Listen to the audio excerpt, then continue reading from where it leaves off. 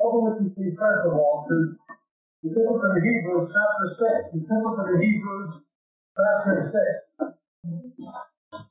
Therefore, leaving, verse 1, the elementary teaching about the Messiah, let us press on to maturity, not waiting to get a foundation of repentance from dead works and a faith towards God, of instruction about washing, baptism, and laying on of hands, and the resurrection of the dead and eternal judgment. And this we shall do if God permits. Leave aside the basic things and move on to deeper things. Why do we want to talk about something so basic as baptism? I'm sorry to reiterate this, but we always have new people coming. The basic fact is the reason we go back to the beginning is because of a lot of people who've been saved, who've been baptized, who've come into the renewal of the Spirit, but have never been taught the basic things. The main reason the charismatic movement is 26, nearly 27 years old in this country, and it's totally failed to bring revival. The main reason it's been around nearly 27 years and it's totally failed to bring revival to promise 27 years ago is the fact that it was based on experiential theology. People stealing people's ideas, but not the Word of God. I remember 26, 27 years ago, I was saying the charismatic movement is the key to bringing spiritual and moral reawakening to a post-Christian Britain. Now, after 27 years, we can look back. Is there less crime now than there was 26 years ago? No, there's more. Less abortion now than 26 years ago? No, there's more. Less divorce now than there was 26 years ago? No, there's more. Less racism now than there was 26 years ago? No, there's more. 26 years ago, you would have found New Age philosophy and Eastern religions permeating our school systems. The movement, the charismatic movement, totally failed to bring revival to this country, and everybody knows it. Nobody will say it, but everybody knows it. Not only does it fail to bring revival to the society, but it's not even brought revival to the churches that have it. All through the list. The Methodists, last year, always have homosexual ministry, but that has happened before the charismatic movement 26 years ago. So the Methodist Church is worse now than it was before the movement. The Church of England, who the fellow bishops denying the resurrection of the virgin birth of the most basic truth of the Bible 26 years ago, no, you find it after the movement. The movement is bad. We all know what happened in 1990 with the game. John Wonder and Kansas City College came to London. They predicted in the name of the Lord, the Satan Bible was going to happen.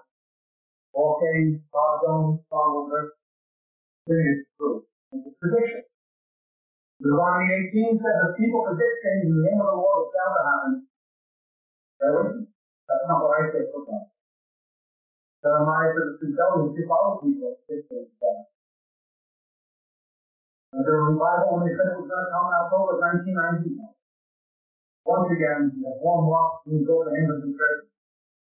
The great revival 20 years ago. Since then, Bob Jones was just the one who thought it was very serious sexual sin. Now, the same people who live in the Kansas City thing, they came to nothing. But the same ones on the Toronto thing that will also come to nothing, and nothing is else.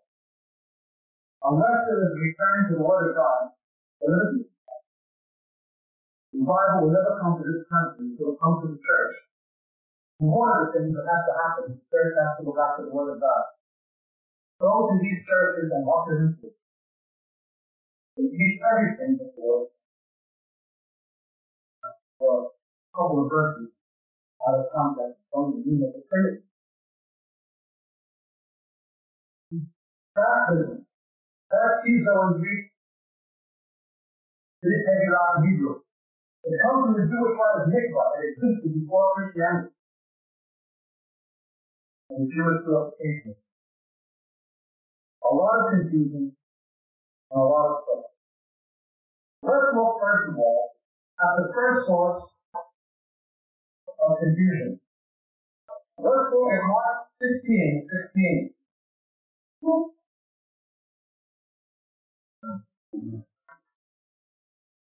He who has believed and has been baptized shall be saved, but he who has disbelieved shall be condemned.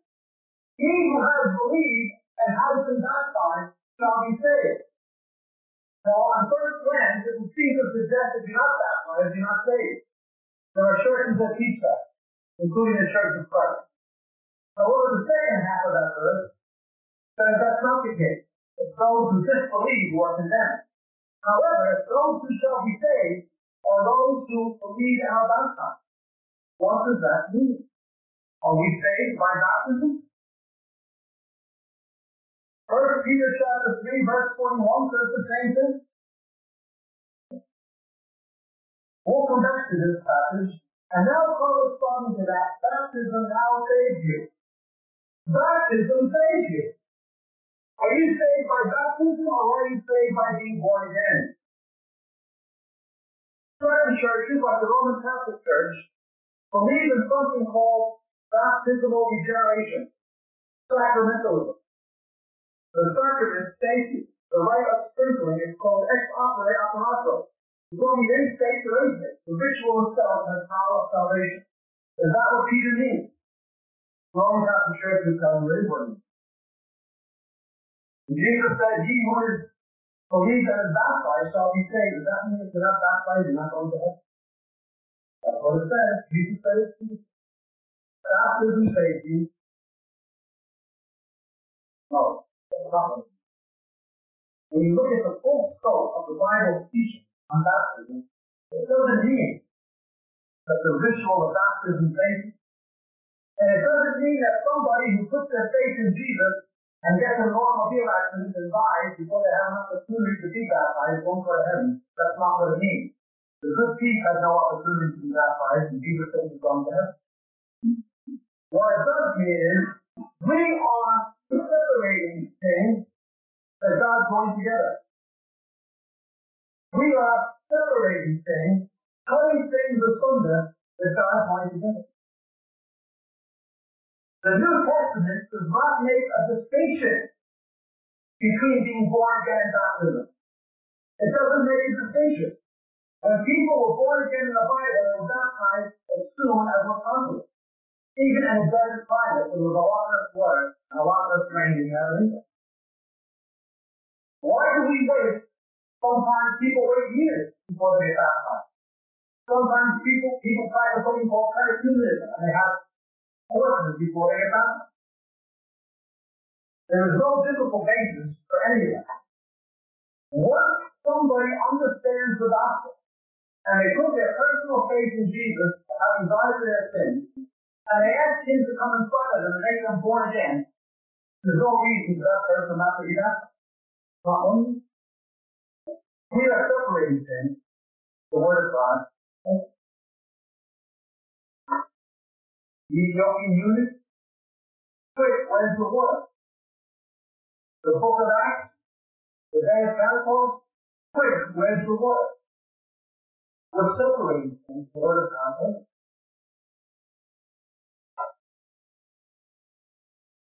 Now, let's look at Peter once again. 1 Peter chapter 3.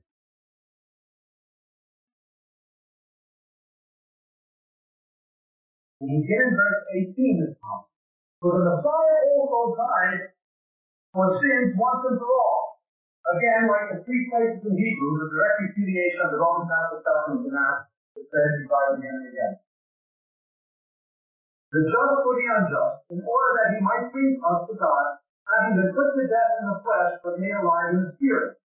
In which also he writ and made proclamation to the spirits now in prison, who once were disobedient when the patience of God kept waiting in the days of Noah, during the construction of the ark, in which a few, that is 8 persons, were brought safely through the water. And corresponding to that, baptism now saves you. Okay? Now, let's put that together with Romans chapter 6, verses 3 and 4.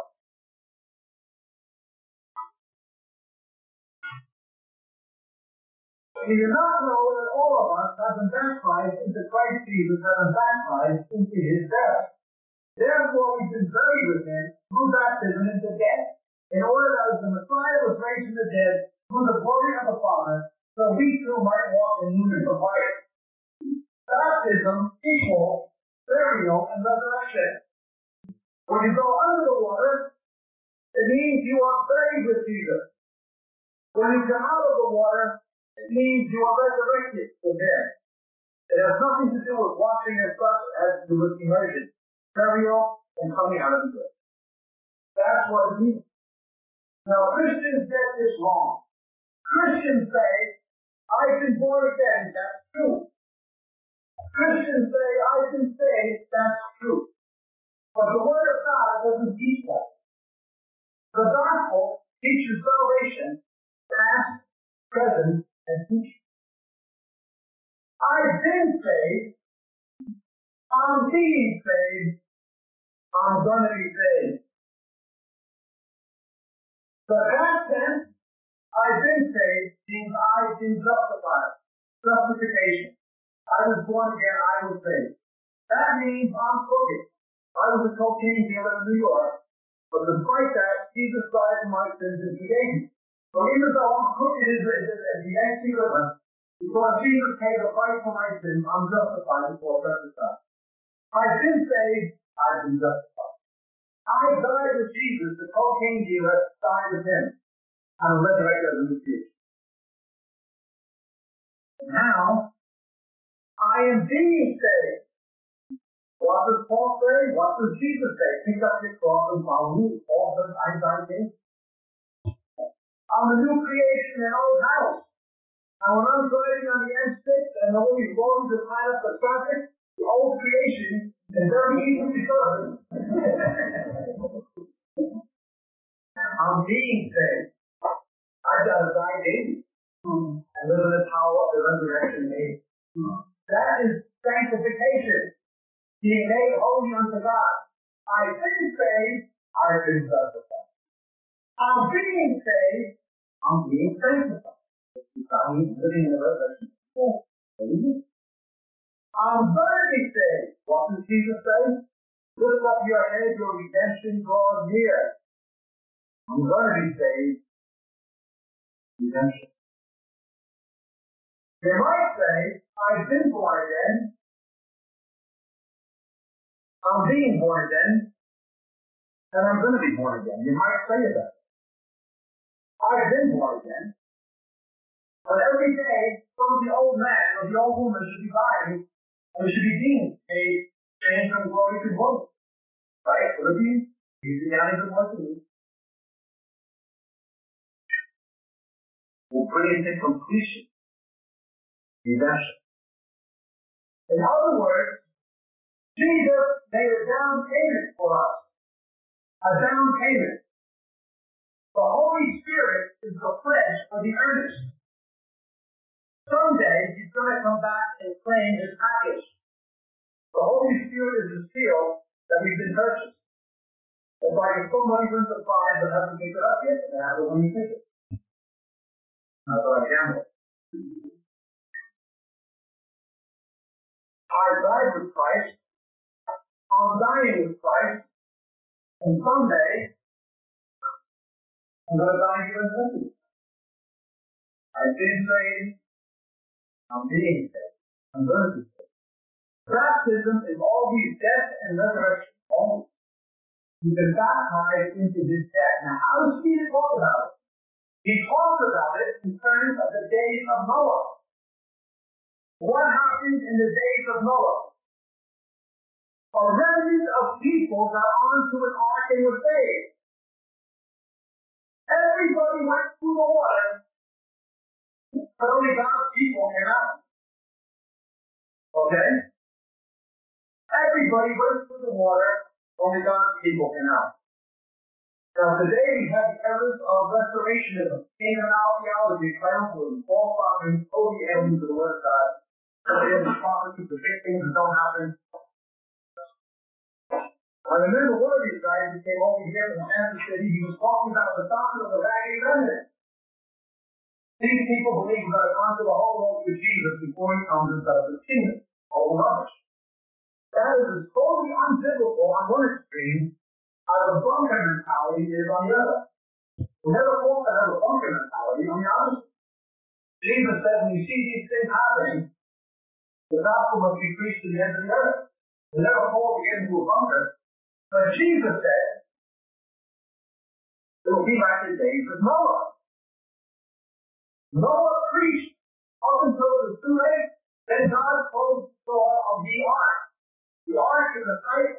picture of the church. There'll be a time when only those who are in the ark will be saved. Now, Mike Bickle, one of these crazy guys in America, came to that's the false doctrine of the Vatican Amendment. And all these other crazy things. Making wild predictions for happen like these people always do. That's not difficult. We all know who we were. Only God. Everybody died. God's people come to the church. That's not.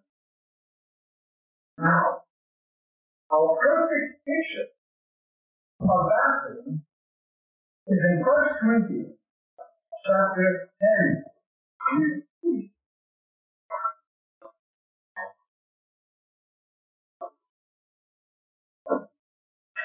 I do not want you to be unaware, my brethren, that our fathers were all under the cloud and passed through the sea. We'll come back to that. The Exodus is a picture of baptism. The Exodus out of Egypt with Moses is a picture of our salvation. Moses is a type or a foreshadow of Jesus. The way that Moses fasted 40 days in the wilderness, so did Jesus. The way that Moses went to the mountain and made a covenant with blood and sprinkled on the people, so did Jesus. The way that Moses was saved from a wicked king by the faith of his parents, so did Jesus. The way that Moses gave a covenant, so did Jesus. It says in Deuteronomy 18 again, which one from the false prophets, that the Messiah would be a prophet like Moses, to give a covenant. The way that Moses of the angels, led the children of Israel out of Egypt, through the Red Sea into the promised land, is the way that Jesus leads us out of the world through baptism into heaven. Egypt is a symbol of the world. Pharaoh is a figure or a symbol of Satan that's out of the world. Now what happened? Pharaoh's army also went through the water, didn't they? But only God's people came out of it. Moses and his family went through the flood. They're the only ones who made it out. In other words, we talk about baptism as this. You want to die now or later? You want to die with Jesus now? You resurrected the newness of life? Or you want to be one of those who perish to follow? Obviously, the Lord wants none to perish. He wants us to believe Him now. But as in the days of Noah, most people won't. Jesus said that. Jesus wants the sympathy will be like the days of Noah.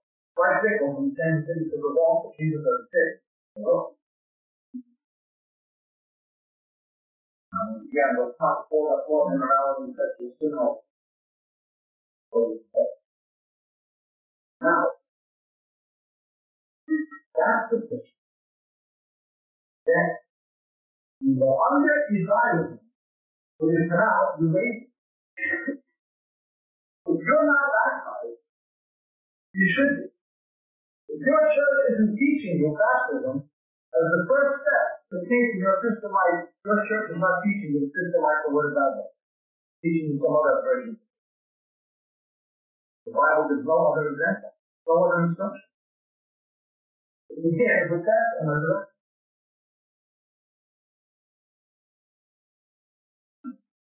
The baptism saves you? Yes, it does in a biblical sense. It's part and parcel of regeneration. As soon as you believe, you say so. Baptism makes a statement to the devil, to God, and to other people. When somebody makes a business deal, they can shake hands. A gentleman's agreement.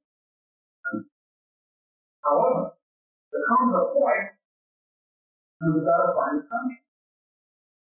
If you're not willing to sign a contract, you're not a gentleman, but you are to the end. If somebody has not been baptized as a believer, there is something fundamentally wrong and something fundamentally missing in that Christian life. Fundamental. But again, when you have churches that don't teach the Word of God, but the positions and feelings of men, well, that's what happens. Let's look at Ephesians chapter 4, verse 5.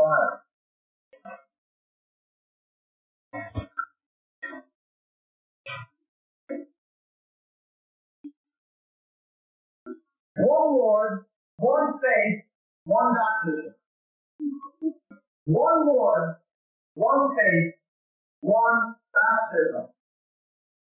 Yet so much controversy has happened in the body of Christ over the subject of a second baptism, the baptism in the Holy Spirit. If the Bible teaches there's one baptism, how come there are people teaching there are two?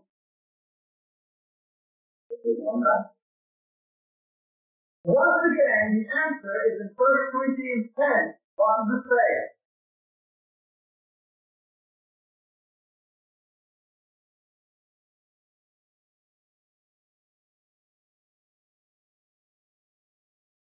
I do not want you to be unaware, my brethren, that our fathers were all under the cloud and all passed through the sea. The cloud is the Shekinah, the Shekinah. That's the Holy Spirit. The sea is the water. One faith, one baptism. The Bible doesn't make a difference. They were under the water and under the cloud.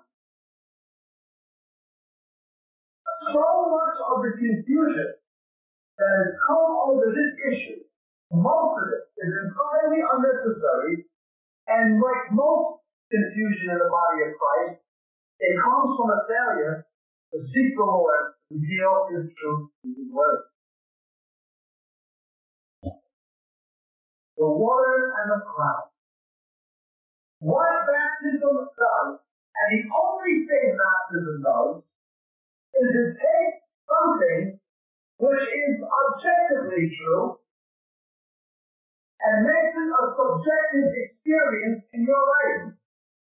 The only thing that baptism does is take something that is already an objective truth and make it a subjective experiential reality in your life.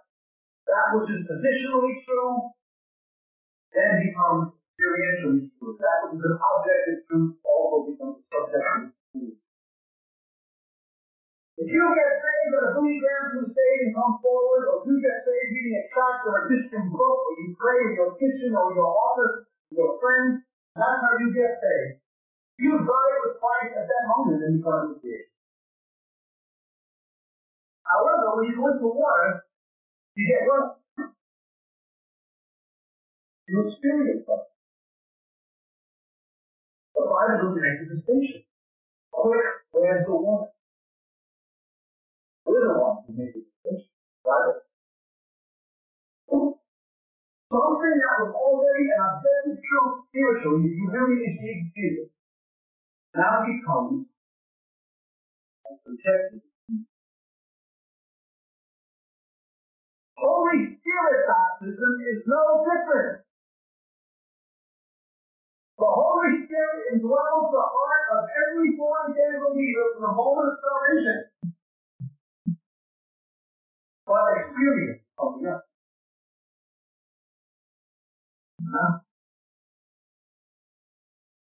Let's look at John chapter 20.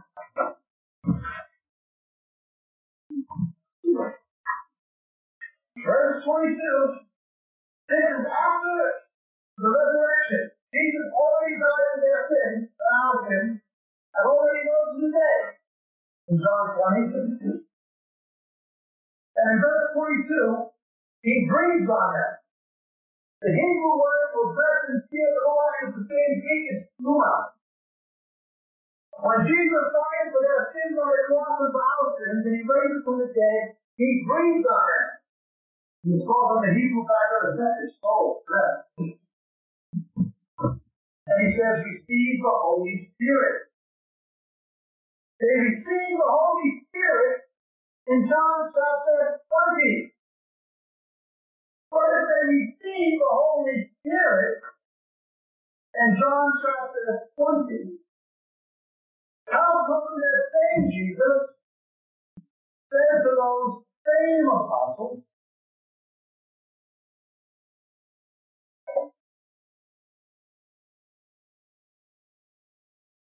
in Luke chapter 24,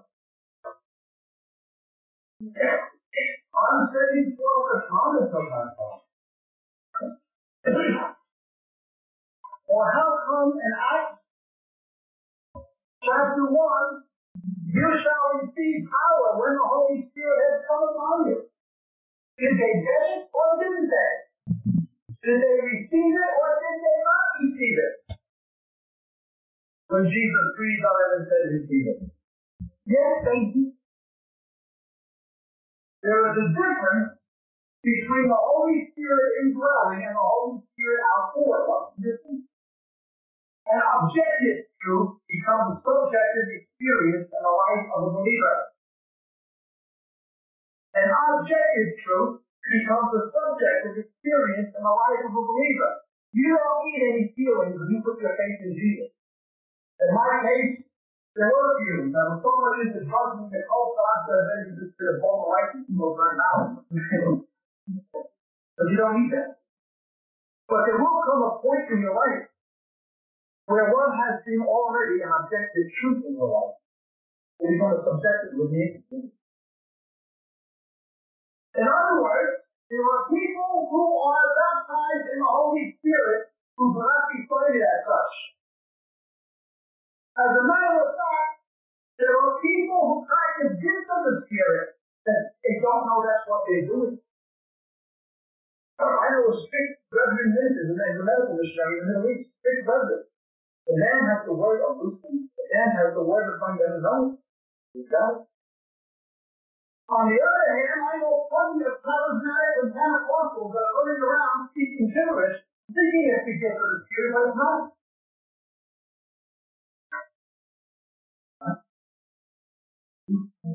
The Spirit indwells and the Spirit outpours. Think of a tree of righteousness. A tree gets water 2 ways. It gets it by osmosis through its roots, and he's not in Greek, through the earth, the water tables, but also its beauty. Right down on the sea, phosphorus, photosynthesis, and the rest. It's no different. One faith, one baptism. From where does this confusion come? The confusion comes, and of course we don't have the hand here, but the purpose of the vision and confusion. It comes when people take their particular experience and try to make it a template for a pattern for everybody else. Let's begin with terms. Terms.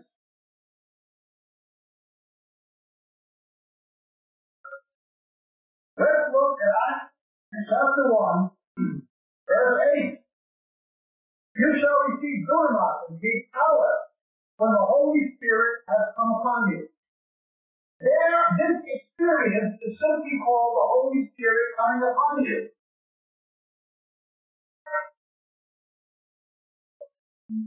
However, in verse 5 of that same chapter, John baptized with water, but you shall be baptized with the Holy Spirit. So now we have a second term, baptism of the Holy Spirit. Let's look at Acts chapter 2, verse 38. Here the term is the gift of the Holy Spirit. Except in verse 39, it becomes the promise of the Holy Spirit. Except in Acts chapter 2, verse 4, it becomes the filling of the Holy Spirit. 5 different terms used virtually synonymously and interchangeably. Now, those individual terms highlight different aspects of the Holy Spirit's ministry. Nonetheless, they're simply five descriptions of the same thing, even though they all highlight different aspects of what it is. You know what I'm saying? The first place the problem comes with this subject of baptism and baptism in the Spirit is when somebody takes one of their terms. Are you filled with the Holy Spirit, brother? He's Spirit knows. Do you have a second cousin?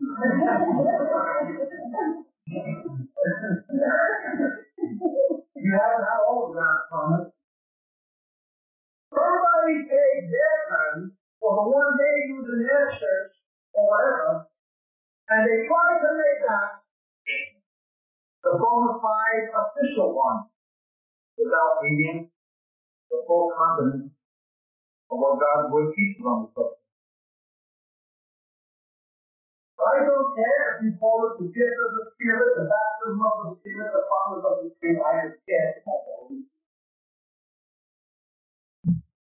Now, the second thing that happens that brings confusion is not only do you have variation in terms, you have variation in experience.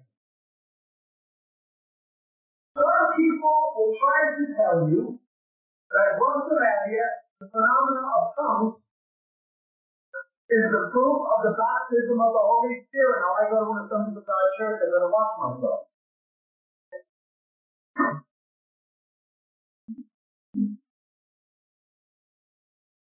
The proof of a Spirit-filled life is not tongues. It is not gifts. It is wind and fire.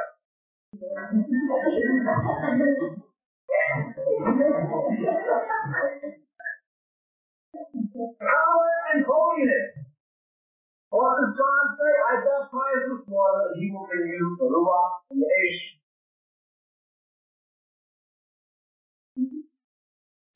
When you see somebody's life, where there's a lack of power in their ministry, I know people who grow up on the Bible and know it's backwards and forwards. I wish that he had apostles who knew the Bible half as well as Brethren and that. But you see, the power is done. There's no power. Which churches are the ones in the world that are showing the fact? They're apostles. Not the naming and claiming Pentecostals, not the prosperity Pentecostals, not the steady-in Pentecostals, the traditional ones. David Wilkerson, Barry Smith, stuff like that, in the most of the place. Go to Africa, Asia, the quality is the same. Pentecostal churches are the biggest. What happened in Europe in the Reformation in the 16th century is now happening in South America. Population center of the Roman Catholic world, massive revivals. One country, Argentina, 10,000 people, each Roman Catholic church every day to Pentecostal. Guatemala, even more. Ecuador, Mexico also. Pentecostal, the forefront, going back Roman Catholicism in the developing world. Philippines, Islam, biggest Muslim country in the world, Indonesia. 50 million Muslims a year protecting the Quran during the faith of Jesus. Which churches? As Francis Schaeffer put it, these people may lack understanding of the Scripture. But if their hearts are right, they're open to the power of God's Spirit, God's going to use them. It does. However, it's not just the mighty winds of revival. It is fire. Our God is inspired fire. Holy, not consuming fire. What church is all reminds about holiness? Or is the concealed stuff we're lacking? No. Or is the legalistic and non-legalistic Galatians? No one. What church do you remind about holiness? The hyper-charismatic The carnality in the charismatic church in the New Testament was the worst of all issues. And today, where do you see the most divorce? When the minister is in bed with the church secretary and big scandal 9 out of 10 times, he depends upon the charismatic. All these big preachers that get caught in America in scandals, Jimmy Swaggart, Jim Baker, Marvin Foreman, in the vineyard of Kansas City, other chap, Bob Jones, every one of them, some kind of Pentecostal or charismatic. I don't care how many gifts there are. I don't care how much talk there is about power. The power of God is the Holy Living. If you find carnality in the practice in the life in the church, that's not the power of God.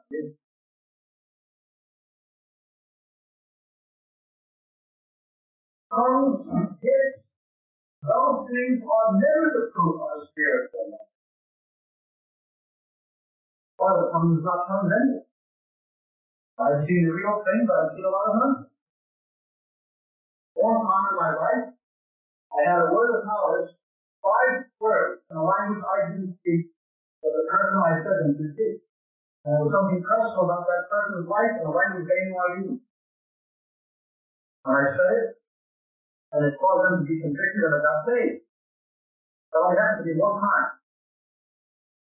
Once in Israel, we were praying, and there was this one chap who knew some English, but he spoke Hebrew. That was the language he might have known some Arabic.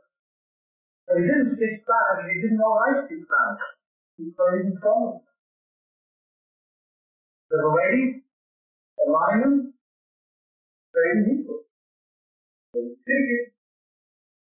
A little lady from the riches in London. My wife and myself started meeting in London. She was standing on back of us, and we heard somebody praying in Hebrew. She spoke her in Hebrew. She didn't know what. I heard the real thing. But not all tongues. Tongues could be psychological. It could be learned or contrived. It can be demonic. Mormons praying tongues, spiritists praying tongues, shamans, witch doctors all praying tongues. Or it could be a gift of the Holy Spirit. But it is never the truth of spiritual life. Moses. Look at those guys in Matthew 7. Lord, did you not do any miracles in your name? What did Jesus say? This is not a miracle in his name. They didn't prove it. They don't prove it. You don't know them by their gifts. You know them by their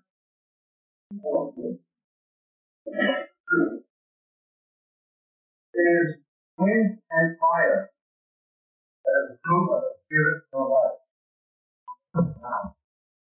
We talked about variation in terms, but let's look further at this variation in speed.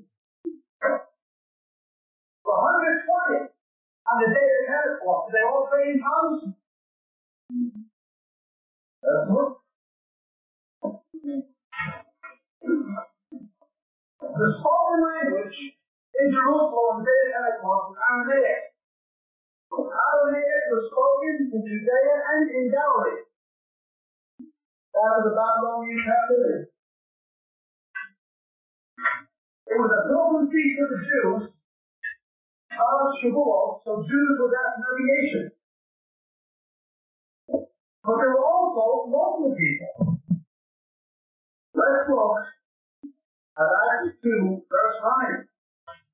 Parthians and Medes, Israelites, Eskimos, Puerto Ricans, residents of Mesopotamia, Judea, local people. Local people. Judea. If there were local people there and they were all hearing in their own language, how can you say that everybody was praying in another language? Some of them must have been praying in their own language. Because the Judeans heard it, right? What it says. You cannot even conclude that everybody spoke in another tongue on Pentecost. They have to understand something. The rabbis calculate that when the Holy Spirit was given, this day, is the day when the Torah was given. I'm not pointing out. Only when the Torah was given, the law, 3,000 fell. Remember? When the Holy Spirit was given, 3,000 were saved. One was the undoing of the curse of the law. However, the rabbis also tell us that when the law was given, thou shalt know in Hebrew, a whirlwind came from heaven. And they derived it from the table of nations in Genesis 10 and said 30 different tongues, languages, for her praising God when the Torah was given in the Old Testament. And that same phenomenon occurs in the day of Pentecost. The early Christians, in some sense, saw the miracle or the phenomenon of tongues as undoing the curse of the Babylonian of Babel. That the vision came to man because of sin and rebellion, but through Christ, that rebellion, and that the Judah that came from rebellion is being undone in Jesus. So we saw tongues as a partial reversal of the rebellion of Babylon and the curse that came from it. Now, the 120 how it begins, and it comes, although you can't even prove the entire 120. But then comes the 3,000. When the 3,000 are saved and receive the Holy Spirit and are baptized, is there any mention of tongues? No. Why people make 120 the norm for everybody instead of the 3,000, I don't know. But the fact is, in the book of Acts, there's plenty of places we need to find tongues, and plenty of places where it makes no mention of. You have to be brought to something called exegesis, reading something into the text that's not there, to arrive at this belief. The tongues of the initial evidence. They may accompany it, they frequently will be present, but the absolute proof of the pudding, no way. No way.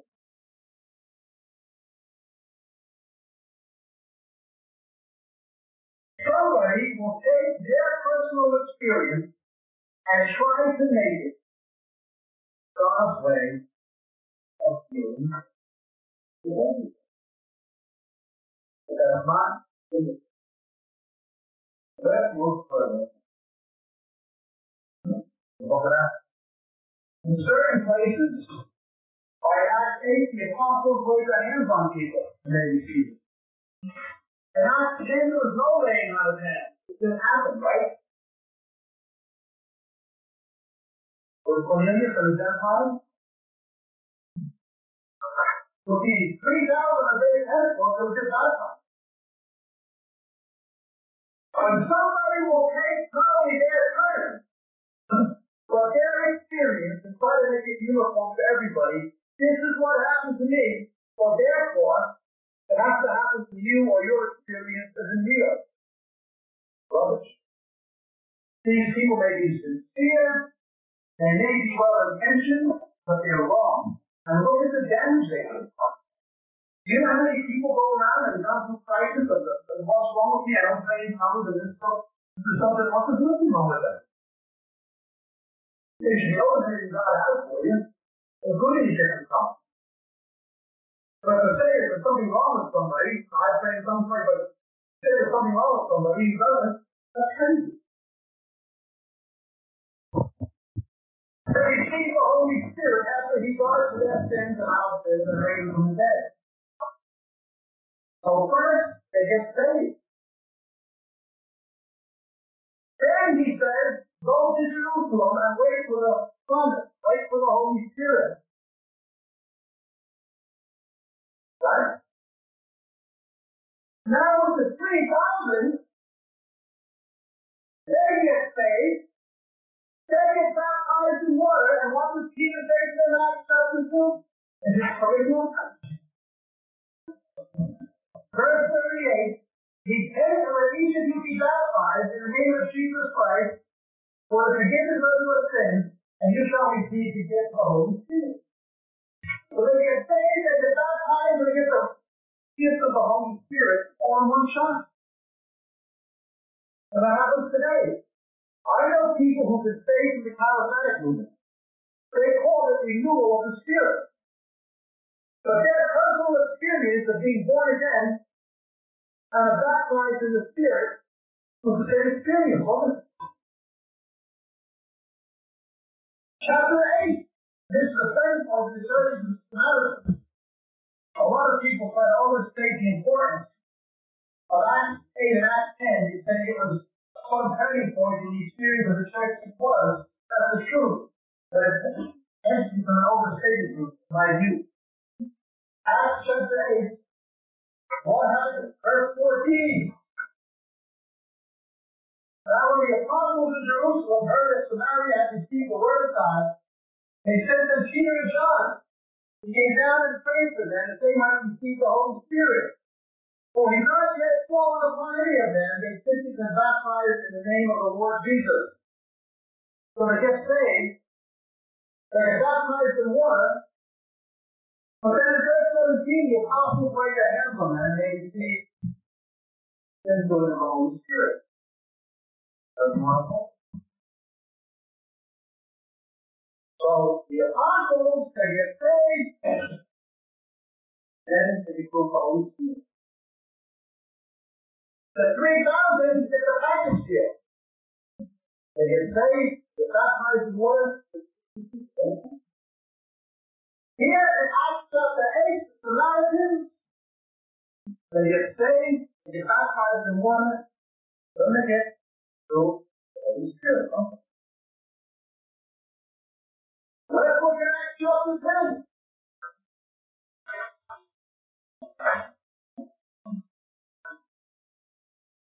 Verse 44, while Peter was still speaking these words, the Holy Spirit fell upon all those who were listening to the message. And all the circumcised believers who come with Peter were amazed because the gift of the Spirit had been poured out upon the Gentiles. They were hearing them speaking with the tongues and exalting God, and Peter answered, surely no one can refuse water for these to be baptized to receive the Holy Spirit as to Jesus. Okay? These guys believe in Jesus, they get saved, they get baptized in the Holy Spirit, then they get baptized in water. You have every possible combination in the book of Acts except one. There is absolutely not one speck of ground in the Word of God to baptize somebody before they're saved. Not one speck. However, you have people who say, and they get baptized in water, and they experience the baptism of the Spirit. You have people who get saved and get baptized in water, and get the Spirit baptism at the same time. You have people who get saved, baptized in the Spirit, and get baptized in water. Every combination except for that one. Bring for the baby for it. This is baptism to the body. The only one that there's no basis for is once again, the problem comes when somebody or some church takes their chronology, takes the order of their experience, and tries to make it the standard for everybody. This is how it happened to me. I was saved, and I was baptized, and I was filled with the Spirit of God. Jesus meets us where we're at. If you were to take any 10 or 12 people in this room and ask how they got saved, this one was saved through a Christian radio broadcast, that one was saved through a movie cast, the other was saved as an evangelistic meeting in a church. Everybody would have a different testimony. Somebody's experience with the Holy Spirit is no different. Somebody might have been laying out his hands, somebody might have happened with the water baptized. Doesn't happen to him, out of the water, the Holy Spirit. Somebody takes their turn, their experience, or the order of chronology of how it happened to them, and tries to make that the standard. What you have is unnecessary confusion, unnecessary division, and Christians being put under all kinds of guilt trips, doubt, and all kinds of other things that never ought to be in it to read the Bible.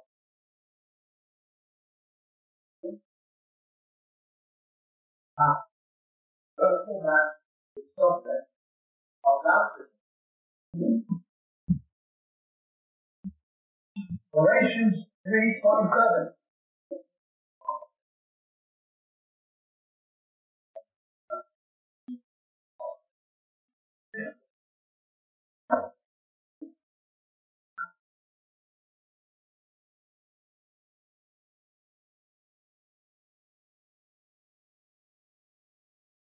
For all of you were baptized into the Messiah and clothed yourselves with the Messiah. It's not making a difference here if you order baptism and spirit baptism. We're cutting asunder things God has joined together. We're making baptism separate from regeneration. The Bible doesn't. We're also making spirit baptism and water baptism separate. The Bible doesn't. Listen back to that. Galatians 3:27. You've been clothed with Jesus. You know what that means? I in Christ and His in me. All of them, I no longer live, but Jesus was in me included. In baptism, something happens. Calvary becomes a living reality. We all know that Jesus died for our sins on the cross. But there's a lot more in the gospel that He died on our sins. We died with Him. When Jesus was hanging on that cross, He didn't say, here I am, I'm up here, Anthony, I'm up here, Beverly, I'm up here, Harry, I'm going to die for your sins. That's not what He said. He said, I'm up here, and you come on, get up here with me. My blood will cleanse you with this body. And His resurrection is prolific. He's the first of the resurrection. His resurrection was ours. Look at Hosea chapter 6.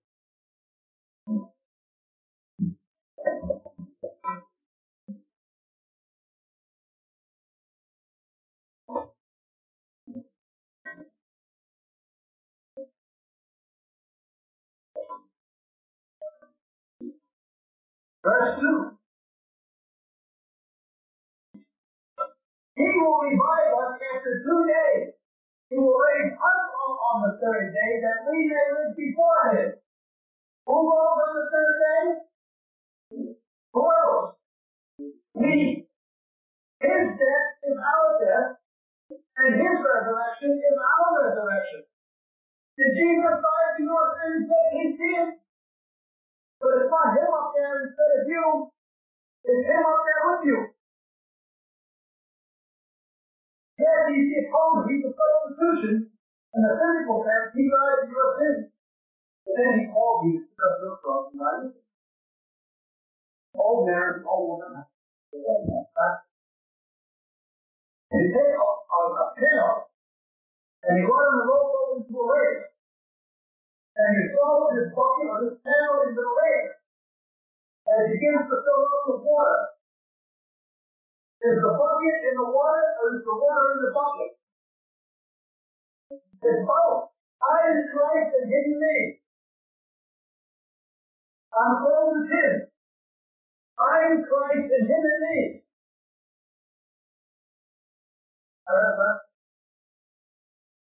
Now, again, it takes something that's an objective truth and makes it a subjective experience. I know people who had ongoing sin problems, things in their lives, and couldn't get over. One way that God helps people get power over sin is through experience about you. Because you're making a statement to God, the statement to other people. I'm dead for life. I have known God to use baptism, the experience of going under the water, to enrich and empower the lives of many Christians. And the same is true for me. Now the point is this. I don't care what terms you use as long as they're biblical. I don't care what experience you have as long as it's biblical. And I don't care what chronology it happens in as long as it's biblical. The main thing is, God wants every one of us saved. Okay. He wants every one of us back up to the full biblical sense. We're one at a time. Now, how that happens in the order of events, and that is relative to the Bible gives us accounts of all kinds of different ways of happening, all kinds of people, different ways. But God wants you to have all of them. If you have never experienced the Holy Spirit in that way God wants you to, but I'm telling you, a lot of people, particularly people from Baptist and Reverend backgrounds, have experienced it, just not defining it. And a lot of charismatic and Pentecostals running around saying experiences of having people know because the lives are different.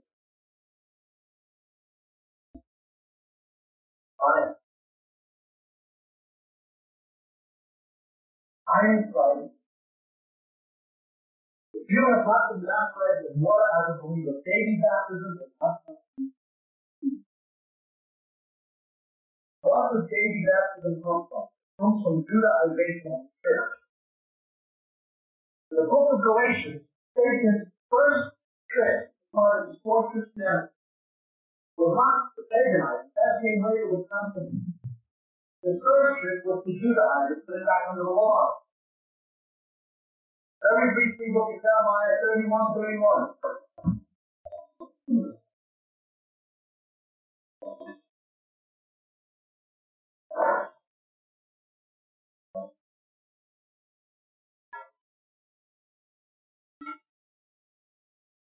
Behold, the days are coming, declares the Lord, and I will make a new covenant for the house of Israel and the house of Judah.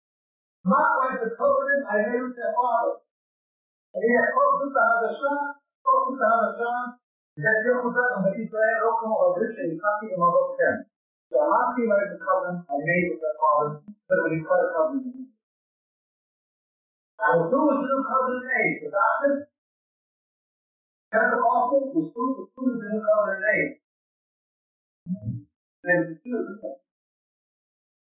There's Israel and Judah. The New Testament, the New Covenant, was made not with the church, it was made with the Jews. It was instituted at Passover by Jesus, wasn't it? Romans 11, Gentiles are grafted into the covenant. Jews who reject their Messiah are cut off of their own covenant, cut out of their own covenant, Gentiles are grafted in. The New Covenant was not made with the church, it was made with the Jews. All places the Bible teaches.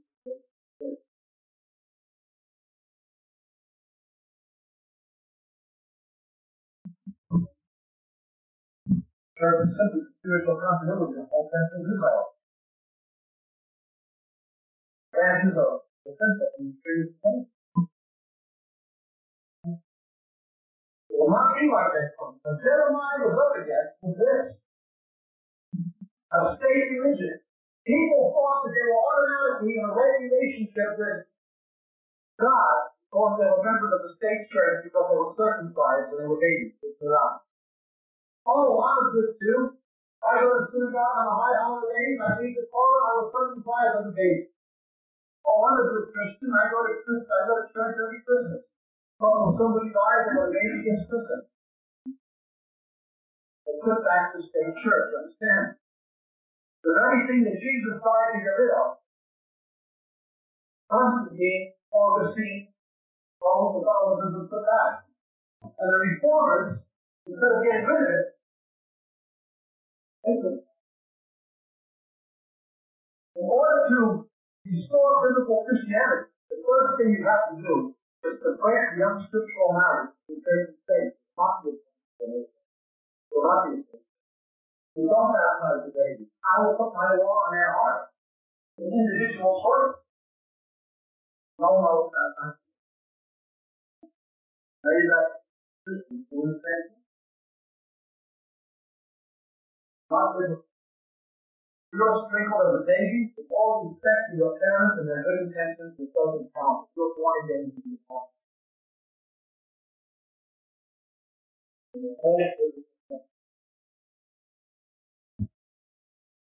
The old-time brethren probably had the best understanding of the Lord's Supper of any church in modern or in recent days. They would not allow an unbaptized person to come to the Lord's table on the right. I'm fully persuaded you should not allow unbaptized people to take the Lord's Supper. Baptism is the rite of initiation of the new covenant, and it should follow through the Bible teaching on baptism. What about for the sake of the Jewish work and apostle work? You really see what baptism is. My wife's Jewish, her parents, Holocaust survivors. The night before he was to be baptized in Jerusalem, she was run over by a truck and really killed. You know what her mother was saying? See that God is angry just to kill your grandfather in the Holocaust, and now he's going to become one of them? In other countries, 70% Orthodox Jews have a few living in Christian. We really see what baptism really means in the Middle East. We don't see it in front of so-called Christianized society. Compromised church. But biblically, they're not baptized. They're baptized. Even baptism is not also verified also educated well educated and admit it's not on one person. After he's something that could possibly be this. That's all.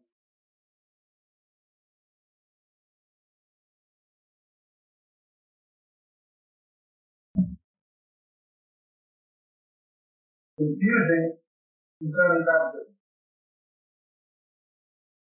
Two things. 1 Corinthians 15:29, the Mormons love this. They would deal with the Mormons. They'll tell you they can baptize on behalf of Christopher Columbus, Mary Queen of Scots, John Wesley, they save all these people.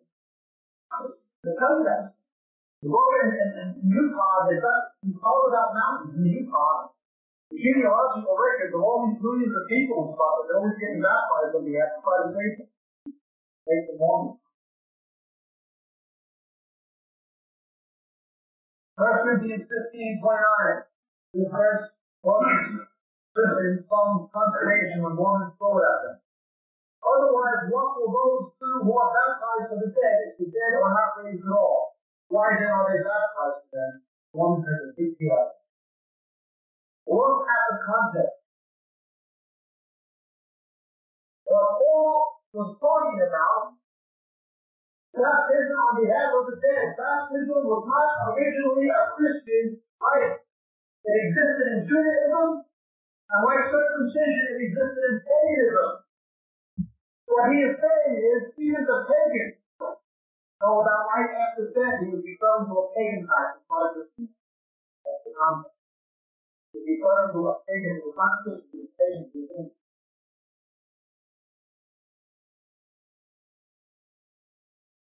He's referring to a pagan, not a Christian.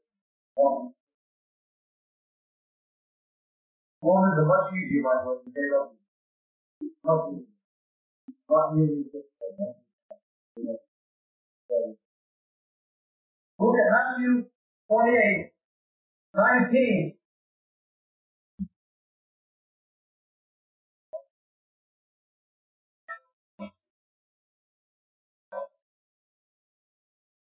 Go therefore and make disciples of all nations, baptizing them in the name of the Father, the Son, and the Holy Spirit.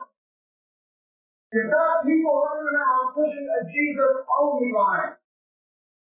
Let me tell you who pushes the Jesus-only line mainly. There are people who adhere to an ancient heresy called Sabellianism, a form false view of the triunity of the Godhead or a false view of the Trinity, which says the Father is Jesus, Jesus is Jesus, and the Holy Spirit is Jesus. But the Father's name is no. They're the ones who will push this position the most. Jesus only Jesus. 90% false. The Gospels, the specific command of Jesus in the Gospels, are illustrative or prescriptive. The way the apostles of Christ is command, the book of Acts is prescriptive. Understand? When you look at the proscriptive, before we do the descriptive, Jesus says, baptize them in the name of the Father, the Son, and the Holy Spirit. Now, it's perfectly biblical to say, and what I say is that baptize them in the name of the Father, the Son, the Lord Jesus Christ, the Messiah, and the Holy Spirit. That's all we do. We can't prove the book of Acts as anything more than that. It says they were baptized in the name of Jesus himself said, in the Father, the Son, and the Holy Spirit. While critical scholars and biblical archaeologists hold a dispute over the final verses in Mark, there is no manuscript to dispute over the final verses in Acts. Every manuscript is Acts.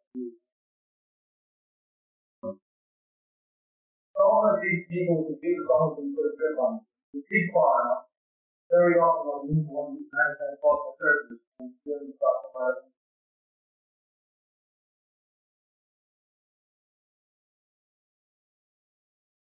Baptism. I in Christ and him in me. I've been born again. I've been good. I'm being saved. I'm being saved. I'm gonna be saved. I shall be renewed. Holy Spirit. Everybody goes through the water.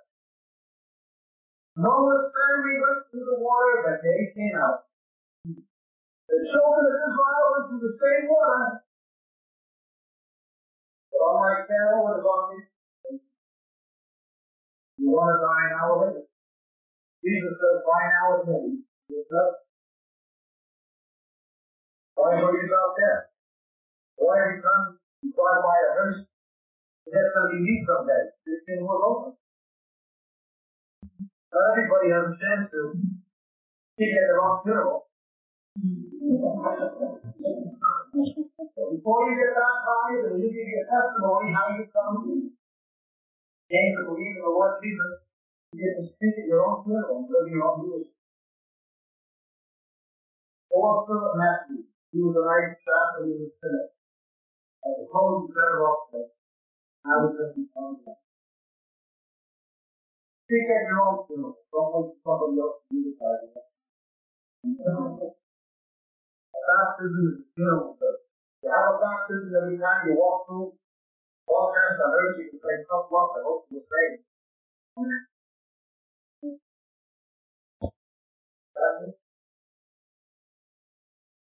Water baptism and spirit baptism, don't separate. They may happen at two different times, but one thing,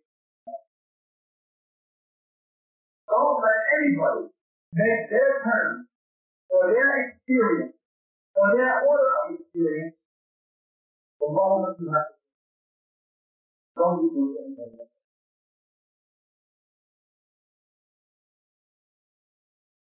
So, spirit baptism, not knowledge, power, ministry, holiness in your life. Jesus wants to all, love us. Born again in His Spirit, He wants us to be baptized, He wants us to be filled with God. The Holy Spirit is only certain people at certain times, certain people, likely, maybe model. Now it's the whole week. You can have a place of God. Please, if you have not been baptized in water since you were born again, please do so. Do not wait. You know me.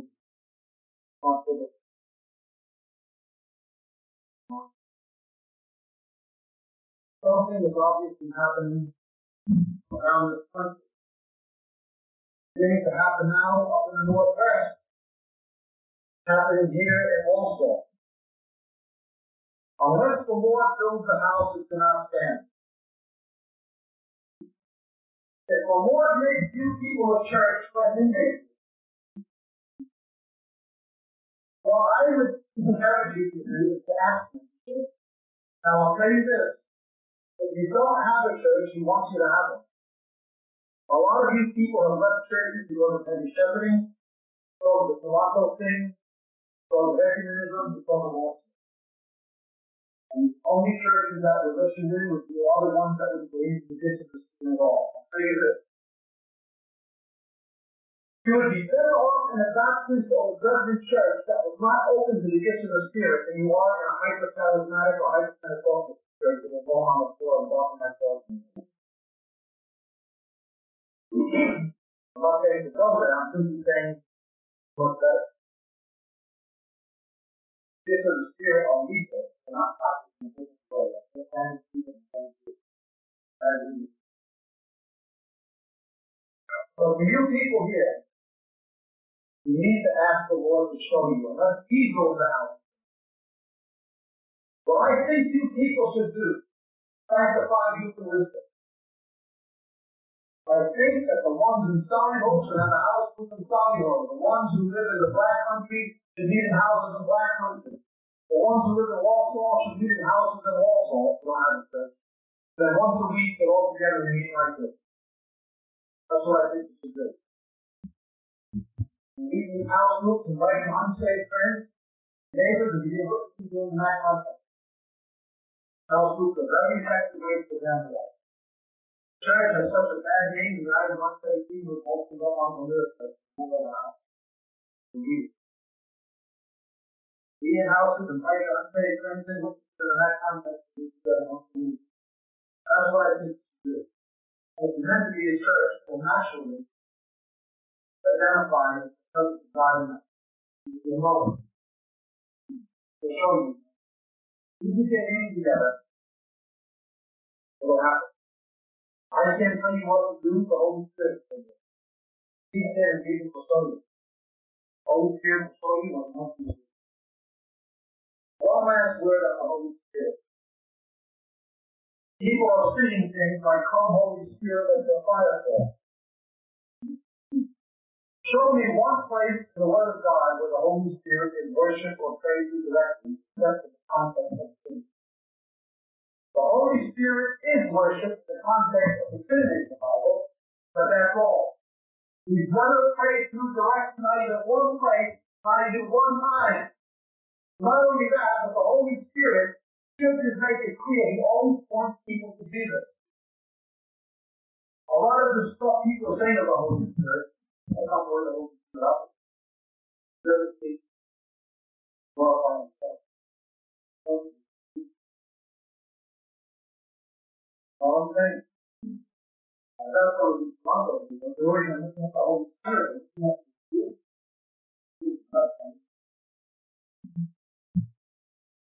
You want to see how the Holy Spirit operates.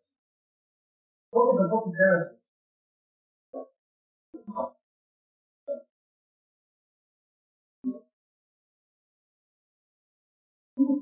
Verse chapter 24. Abraham was old and advanced in age, and the Lord had blessed Abraham in every way. Abraham said to his servants, the oldest of his household, who was showing the glory old, "Please put your hand on my side." And then, make me swear on the Lord, the God of heaven and the earth, that will not take a wife for my son from the daughters of the Canaanites among my land. But you shall go to my country, to my relatives, and take a wife for my son Isaac. And the servant said to him, suppose the woman will not be willing to follow me to this land. Will I take your son back to the land from where he came? Then Abraham said to him, beware lest you take my son back there. The Lord, the God of heaven, who took me to my father's house, from the land of my birth, and spoke to me, and swore to me, saying, to your descendants I will give this land. He will send the danger before you, and will take the wife of my son. Then in verse 10, and the servant took 10 camels from the camels of his master, and set out with a variety of good things, gifts of his master's, in his hand, and he rode him up to Mesopotamia. And he comes to find this bride, the woman at the well. This is a poor picture of John chapter 4.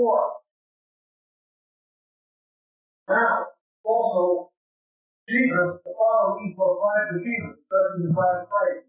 The bride of Jesus, on this table. Nonetheless, let's continue. At first, they don't believe, they have doubt. But then what happens, and what is it that makes them believe? Verse 30, and it came about that when he, Laban, saw the ring and the bracelet on his sister's wrist, and we heard the words of affection, his sister saying, this is what the man said to me. He went to the man who was standing by the stream and said, come in, come in. The father sends his servant to prepare a bride for his son. God sends the Holy Spirit to hit the body of Jesus, the church. And again, proves that he was sent. That's it, right? These gifts bearing witness to them. The gifts were the proof. The Holy Spirit is always a servant, coming to do the thing of the Father on behalf of the Son. He never puts himself on a pedestal or repeats the kind of stuff that is happening today in charismatic churches and that. It's not true. Once again, look at the proof. After 26 years of this charismatic stuff, where's the revival? The society gets worse and worse, and the church is getting worse. That's important. No. Impossible. Kansas City came to nothing, Toronto came to nothing, nothing. God will have to. Charismatic movement was wrong in early stage. It did not exist in the money. One of the first things that began compromising on, one of the first things that began compromising the Word of God on was God. Right? Anything showed up, if you were sprinkled as a baby, you were full of death. If you drowned away here, you would not have been empty. But not at the time. You have to begin at the beginning. The beginning. Right? Now, Lord willing, one of the things I would like to begin to do at this meeting is give people a proof, and as the leadership, as the suggest a proof, I'd like to begin praying for sick people. Maybe we can have a baptism in time. And I pray for the filling of the Spirit. We can do things like this. I think that's important. However, before I would ever do anything like that, I would want it to be 110% based on this road. Because of the giving, we'll wind up just as much as the other. We won't see a revival. I want to see a healing. God bless you.